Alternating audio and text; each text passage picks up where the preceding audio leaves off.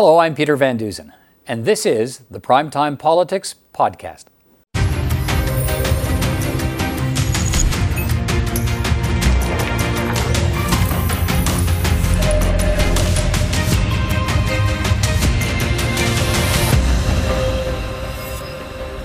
On our program tonight, vaccine timeline, more good news about the effectiveness of the Pfizer vaccine, but a lot of questions remain about how vaccines will be rolled out in Canada as the COVID surge continues.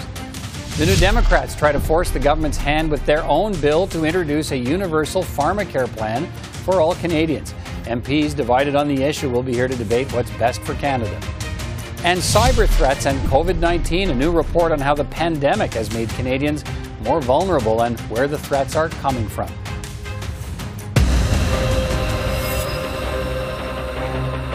And we'll begin tonight with the ongoing COVID-19 response in Canada. Here are some more sobering numbers to consider tonight.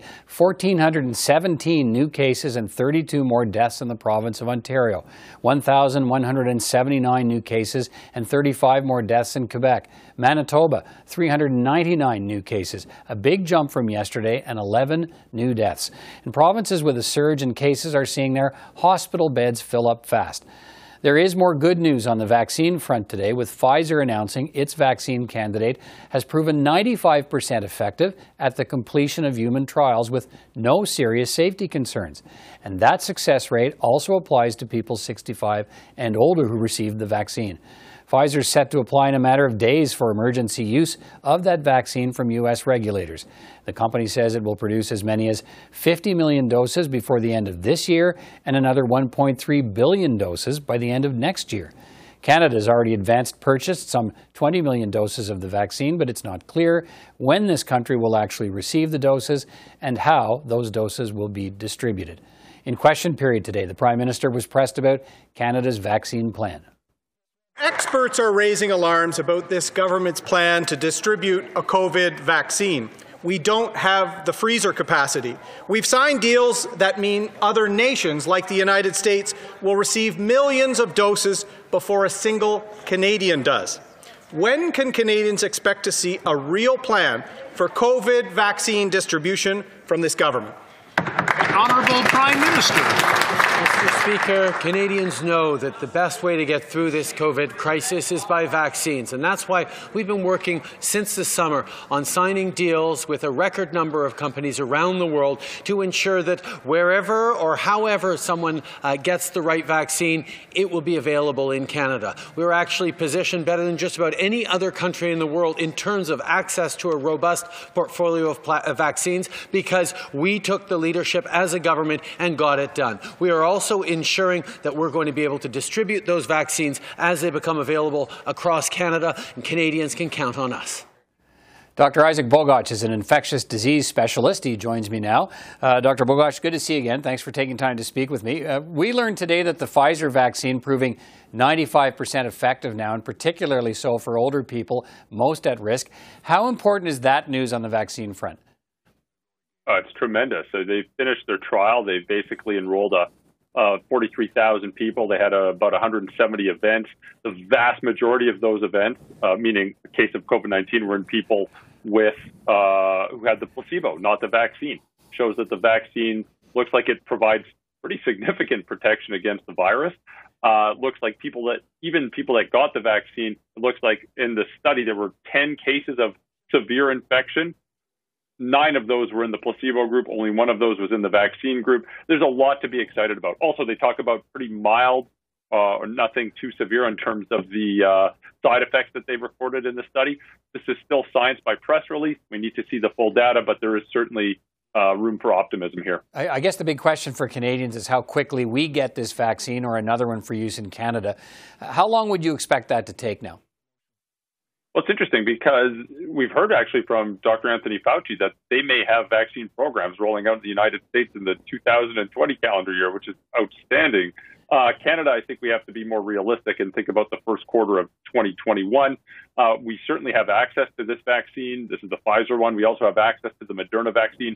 It's not entirely clear when we'll get the vaccine. I mean, there's still a little bit that needs to be done on this front. We also have to have this go through Health Canada and have Health Canada give it the green light after looking at all the data. And quite frankly, we have to figure out the logistics behind administering this vaccine across the country. We know the federal government's taking pretty quick steps to figure that out right now. Right. I want to drill down a bit on that with you, but you touched on it. It's pretty remarkable, isn't it, that Pfizer is actually providing its vaccine trial information to other countries such as Canada and actually providing what's called this rolling submission to regulators in different countries in real time. How does that change the whole regulatory process and, in fact, the ability to speed up that process here in Canada? Yeah, it's a really smart move.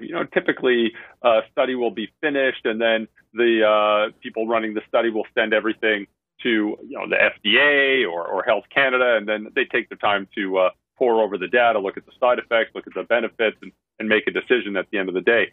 But with this rolling approval process, basically a lot of these companies are just passing over their data to these regulatory bodies as they get it. So the regulatory bodies can look at it in real time. And by the time the study is complete, they're already up to date. They don't have to start from scratch. They hit the ground running. So it just shortens the time from the completion of a trial to hopefully the approval of a safe and effective vaccine to roll out in the community. The other interesting thing, too, is that, we've in Canada been looking at ways to deploy vaccines long before a vaccine has become available. This has been months and months ago, but Canada purchased 37 million vials to administer a vaccine that doesn't exist. We're looking at how we can ship very, very cold and frozen vaccines across the country in preparation for this. So a lot of work is being done so that the time window between when we have approval and when we get access to the vaccine and finally administer the vaccine is as short as possible. Well, lots of questions being asked about the rolling this vaccine out and whether, you've touched on it, whether enough preparation has been done. Are you satisfied with what you've heard about how, once we do get this vaccine in Canada, who's going to get it first, how it's going to be shipped to the provinces? You mentioned it's, that's 75, minus 75, this particular vaccine needs to be stored at.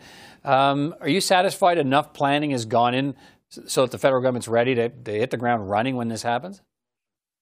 It's hard to know. It really is hard to know. And we hear snippets of information from the federal government saying that they're looking into this and that they're enrolling private industry to help. And we've heard the Army might be involved.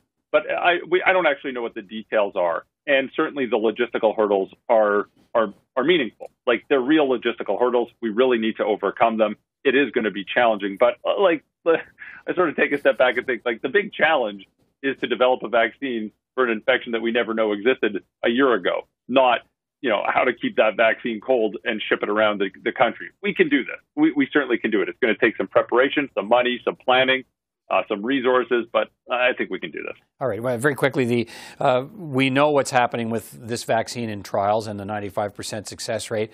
What questions do you still have about what that actually means, or what could be different about applying this to a general community in a country such as Canada when it is rolled out?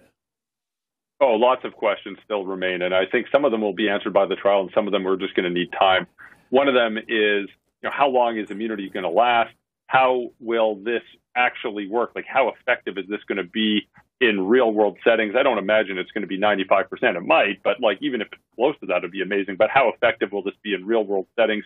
What is the safety profile when we roll this out to potentially millions and millions of people, not just 43,000 people in a trial? Lots of questions to be asked. All right, Dr. Isaac Boykoff, it's always great to hear from you. Thanks for your time today. Have a great day. Well, as the country looks hopefully to the arrival of a COVID-19 vaccine, there are lots of questions over how many doses will be delivered to the provinces and how that will be decided. Confusion because the federal government hasn't revealed those plans yet. But some provinces are suggesting they know when the vaccine is coming, how much they're going to receive, and who's going to get it. Listen to the Ontario Health Minister, Christine Elliott, earlier today. The doses for Canada, we expect to receive 4 million doses between January and March of the Pfizer vaccine, 2 million for Moderna, of which we anticipate that we will receive 1,600,000 of Pfizer and 800,000 of Moderna. People do have to receive two doses 21 days apart. This is a major logistical challenge, but we have an entire group within the Ministry of Health right now that are planning for that. So we're going to follow up on the vaccine questions with MPs in a moment. We'll also talk about the push by New Democrats today to prod the federal government into moving ahead on pharmacare. The New Democrats have introduced a private member's bill to create a universal pharmacare plan. Liberals have promised a plan but have yet to make it happen. The Conservatives in the Bloc Québécois, they oppose a national plan because it would intrude in provincial jurisdiction. So what's the NDP after with this bill? And so this is a time for us to mobilize people. And we're calling all Canadians, call your MPs, let them know that you want to see universal pharmacare. It would save your family so much money. It would help people out. It would lift people up. It would give dignity to people who can't afford medication. We're going to be asking over the next couple of months people to call their MPs, let the Liberal government know that it's not enough to talk about this. We want to see concrete action. Well, let's follow up on pharmacare and the federal government's COVID-19 response with three members of Parliament. Darren Fisher is a Nova Scotia MP and the Parliamentary Secretary to the Minister of Health. John Barlow is an Alberta Conservative MP and member of the Commons Health Committee. And Don Davies is a British Columbia MP and the health critic for the NDP. Good to see you all. Mr. Fisher, let me start with you all. We'll get to pharmacare and the debate around that in a moment. But first, let's talk a little bit about the federal government's vaccine plans and the COVID-19 response. And let me start with you. How come we're hearing today from the health minister in Ontario, Christine Elliott, announcing how many doses of the vaccine Canada is going to receive in January and how many Ontario is going to receive, but we aren't hearing any of these numbers or a rollout plan from the federal government on this? How come? Well, thanks, Peter, for the question, and hi to John and hi to Don. We have done the work. We've negotiated numerous contracts with many potential candidate manufacturers and developers. The rollout will be, something that is done based on some of the things that we hear from the NACI, the National, the National Advisory Committee on Immunization. Right. They've provided some advanced guidance, but of course the guidance will determine how the rollout goes. Right, but are they giving that guidance to Christine Elliott in Ontario? She seems to have the numbers, and she's already talking about how many doses Ontario is going to get.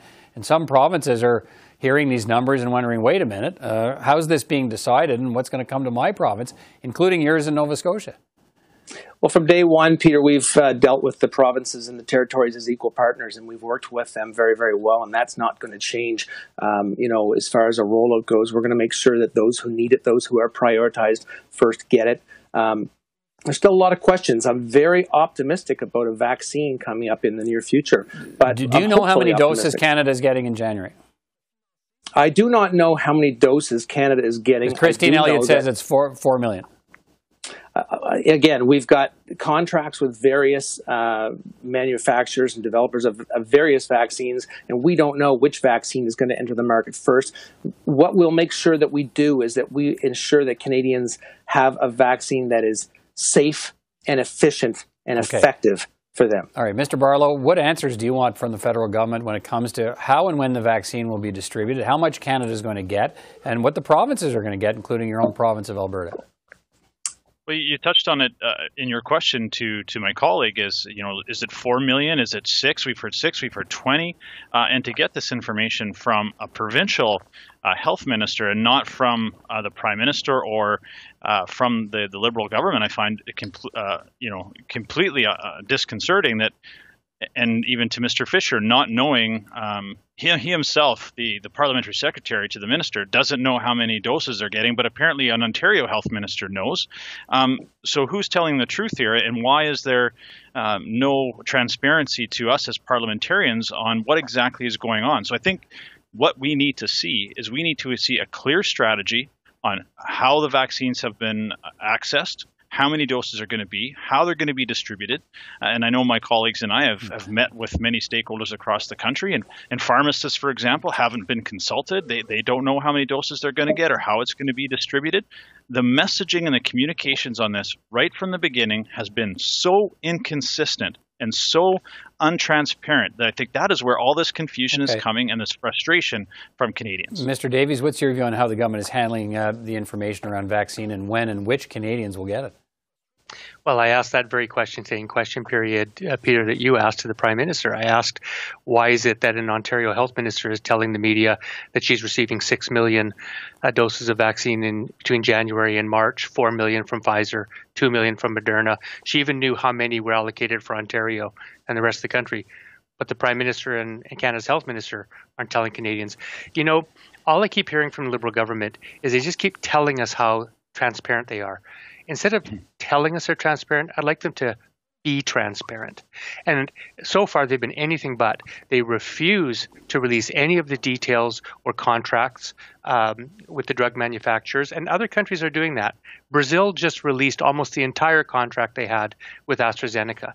And this allows the Prime Minister just to come and tell Canadians that he's negotiated the best agreement in the world, he says, but he won't actually give us the details so that we can judge for ourselves. Okay. And one thing I would just want to say is, he keeps saying how many doses he's negotiated, but what we're hearing is that those contracts are for up to a certain number of million doses. And we also don't know when we're going to get them. Yeah, I mean, there's lots of questions around other countries. Lots of questions about where, Mr. Fisher, let me have you jump in. Lots of questions about where, we talk about doses Canada's pre-purchased or pre-negotiated, but it's not clear where we are in the queue of that distribution system. So can you speak to that? I mean, how where's Canada in terms of the pecking order or the distribution order of who gets what when?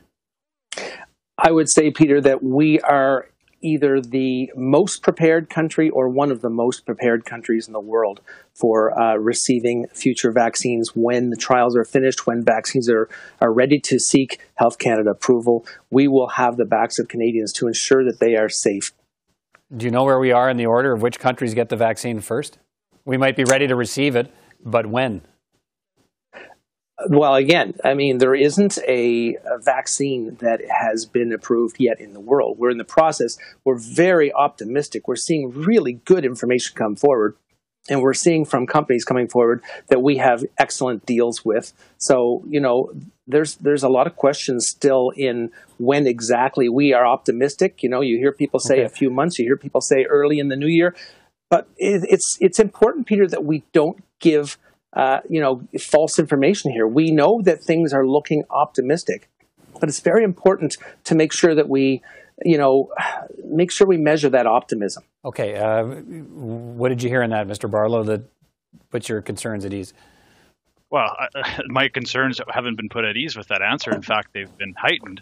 The fact that how can he say that we're amongst the most prepared countries in the world when the number of doses they can't answer, or we could be 4 million, we could be 20. We don't know that.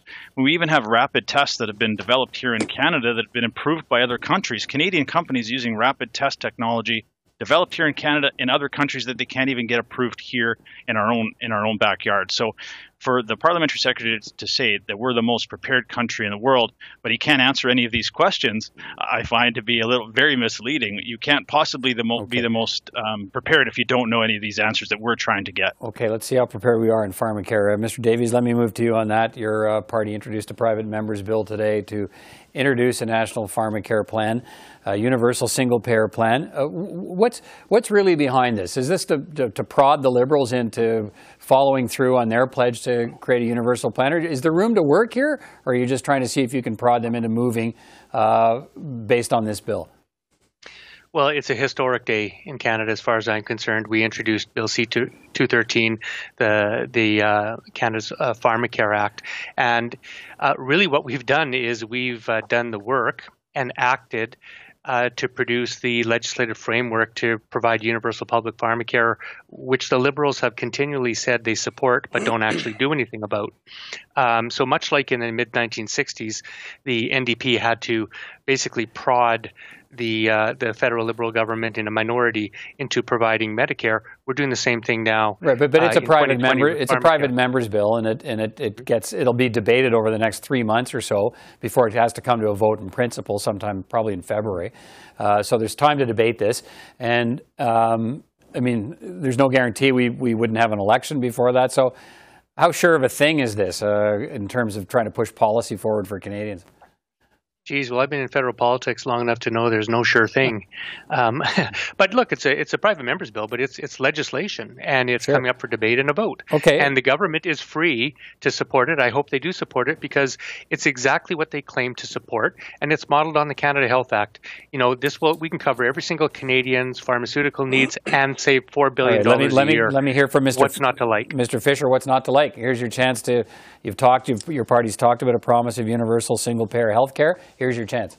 Pharmacare, here's your chance. I'm a huge supporter of national pharmacare, universal national pharmacare.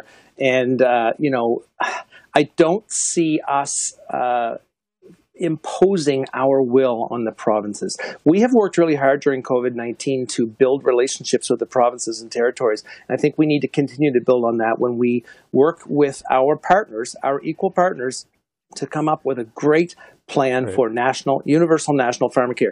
I think we're going to get there, but sometimes I think, in all due respect to the NDP, they think it's as easy as ordering a chocolate shake at McDonald's. It's not. We can't impose this on our partners. We must work with them. We must see what their sides of the story are. This is something that we Canadians deserve for us to get this right. Mr. Barlow, let me hear you on this. The part of this bill, the NDP bill, I think it's 213, would withhold money from provinces who don't meet standards set by the federal government for a national pharmacare plan. So they wouldn't, in other words, be given money to do their own thing. If it's not the federal plan, they're penalized. They don't get the cash. So is this a non-starter for Conservatives? I think our focus has to be on the fact that every Canadian should have access to prescription drugs. No Canadian should be going without their medications. But we also know that at present, only 2% of Canadians don't have access to prescription drug coverage. So our focus should be on having a program that ensures that 2% gets access to the prescription medications that they need, while still protecting those programs that are in place that ensures that 98% of Canadians get good, solid medical coverage. And I think that is where our focus is. We'll have to leave it there. Going to be lots of time to debate this and return to the conversation. But thank you all for your time tonight, gentlemen. I appreciate it. Thanks guys. For having me. Thank you. Good to see everybody. A new report today from the Federal Canadian Centre for Cybersecurity underlines the growing vulnerability of Canadian businesses, governments, and individuals because of the COVID-19 pandemic. That's because more of the daily activities of Canadians have moved online during COVID-19. The report warns the number of cyber threat actors is on the rise, and they're getting better at stealing money, personal information, and intellectual property. And for the first time, China and Russia have been singled out by name as the greatest strategic threats to Canada. Scott Jones is the head of the Cyber Centre, and he is with me now. Mr. Jones, good to see you again. Thanks for taking time to speak with me. Thanks for having me. Listen, how has COVID-19 changed the risk and vulnerabilities for Canadians and the opportunities for the cyber criminals? Well, I think there's really three aspects. Number one, we're all working remotely, many of us are working remotely. So it's causing fact is we're outside of the organization's IT security perimeters. And that means that we're seeing more opportunities for the cybercrime actors. But secondly, COVID-19 has been an effective lure. So our state of anxiety, our nervousness makes us more susceptible to clicking. To saying that, to clicking on that link, to doing the malicious action that the cyber criminal is looking for us to do. And thirdly, it is an attractive target. And so earlier this summer we talked about Canadian vaccine researchers being targeted. Right. The fact is, this is of interest. And so really all of those things are coming together to make COVID-19 something that is absolutely impacting the cybersecurity world. So in practical terms, what should Canadians be cautious about as some of these cyber criminals try to prey on, as you talked about, prey on some of those worries about COVID-19? Well, I think, first of all, is search out factual sources of information. Go to the root of trust. So if that's your local public health agency, for example, rather than what's being tweeted, what's being sent to you, what's being sent over text messaging. I think the second real aspect is we've made tools available that Canadians can use to protect themselves. So we partnered with the Canadian Internet Registration Authority called CIRA to implement something called Canadian Shield. That every Canadian, it's a free service that Canadians can use that will protect them. And we feed them all of the threat information we're generating from our protection of the Government of Canada. And that's something that we think is really important, and it will have a material impact and help protect Canadians from cybercrime. And third is the National Cyber Threat Assessment really does say some of the aspects to look for. If it's too good to be true, it probably is. If there's threatening language, we've all gotten those phone calls saying it's the legal department from a certain government agency. That's simply not how Canadians talk to each other and not how government interacts with citizens. So we should be looking for that. But then furthermore, we've also taken action. We've been working to make sure that we take any site, we've been working with partners to take any fraudulent activity offline that looks like it's impersonating, for example, the Government of Canada. So false sites impersonating the Canadian Public Health Agency. et cetera. And there's over 4,000 of those that we've done since the beginning of COVID-19. Okay. Sorry, let me jump. Your report also speaks to the strategic threat from China, Russia, Iran, and North Korea. And I think for the first time you've named names of the state-sponsored actors. Why have you decided this is the time to name those countries? Well, we actually have named previously through things that attribution statements. In a lot of cases, we've joined our allies. As we've talked about earlier this summer, we talked about Russia targeting our COVID-19 research with our UK and our US allies. Previously, though, we have called out China, for example, in the National Research Council, where Canada stood, because it was our organizations being targeted. I think one of the things that we're saying is we're putting this in because they are the threats. They're the threats that we've mentioned publicly before. And we're putting them in the report and saying these are the strategic threats. But they're not the only threats, and they're also not the threat that most Canadians are going to face. Okay. That is cyber. Fair enough. Your report also warns that the state-sponsored actors are likely developing cyber capabilities to disrupt Canadian infrastructure. What are they targeting, and why has infrastructure become more vulnerable? Well, we noted in the report that absence international hostilities, it was very unlikely that that any sort of activity would be targeting Canadian critical infrastructure, but that doesn't mean that they're not preparing. So we see them looking for things like reconnaissance, finding out where the vulnerabilities are. And why they're more vulnerable is because technology is converging. Typically, critical infrastructure worked independently of the internet. It was on a separate network. It was managed independently and isolated. But because of the complexity that we're facing in the cybersecurity world and in the IT world, these are being brought together. It's in the report, we call it the convergence of operational technology and internet technology. Sure, and give me a sense. You talk about some of this these activities being converted to digital platforms and so on. So, what specifically might be under threat here? What would foreign countries be looking at trying to disrupt, and why? So we've seen there are some examples in the report where we talk about things like. The Ukrainian power grid was targeted for this type of disruptive activity because of the situation they found themselves in. So what we're seeing is, as this operational technology is brought online, you can use it to shut down, open a circuit breaker, or to stop electricity from flowing if you took it to an extreme. You can see that it could turn open dams. Or shut down dams, or various different pieces as these things are being brought online. And so what we're saying is, let's prepare now. This is not to scare people, and this is not to say it's going to happen tomorrow. It's now's the time for us to get ready. Now's the time to prepare and make sure that we won't be victim to this in the future. What is happening with commercial espionage during the pandemic in particular? Are Canadian companies, governments, institutions being targeted by some of these state-sponsored actors? We certainly see a certain amount of targeting from state actors. We talked about the pandemic and the vaccine research earlier. But that's one of those things where we always have to be careful of what are our crown jewels, what are the things that make us special as an organization, or where we have unique information. And we always tell organizations the first thing to do is think about what you need to protect. For some organization, that is who your customers are and what you're doing. Others, it is intellectual property, something that makes you unique in the world, that gives you a unique marketing advantage. And for others, it will be that private information that they hold on all of us. But knowing what that is, then you know what you have to protect. All right. So you touched on it a little bit earlier. So what is the biggest threat that an individual Canadian faces, and what do you do about it? Without a doubt, it's cybercrime. That's something that is targeting every single one of us every day, whether it's those fraudulent phone calls we get, but most often it's those emails that are hoping to get us to click on something where we're seeing ourselves being impersonated, reusing things like our passwords. And so this is something where simple actions can make a huge difference. So doing a quick update, making sure that your systems are up to date, applying those software updates when they come in, for example. Using something like a Canadian Shield lets you take action and protect yourself. And it means even if you click, it's not going to have those catastrophic impacts. And so a few simple actions can make a world of difference when we're looking at cybercrime. All right. And that goes for businesses and individuals. All right. Scott Jones from the Canadian Centre for Cybersecurity. Thanks for your perspective tonight. Good to talk to you. We'll talk again. Thank you so much. That's all the time we have for another edition of Primetime Politics here on CPAC. From all of us here at CPAC, thanks for watching. Take care, and we'll see you next time.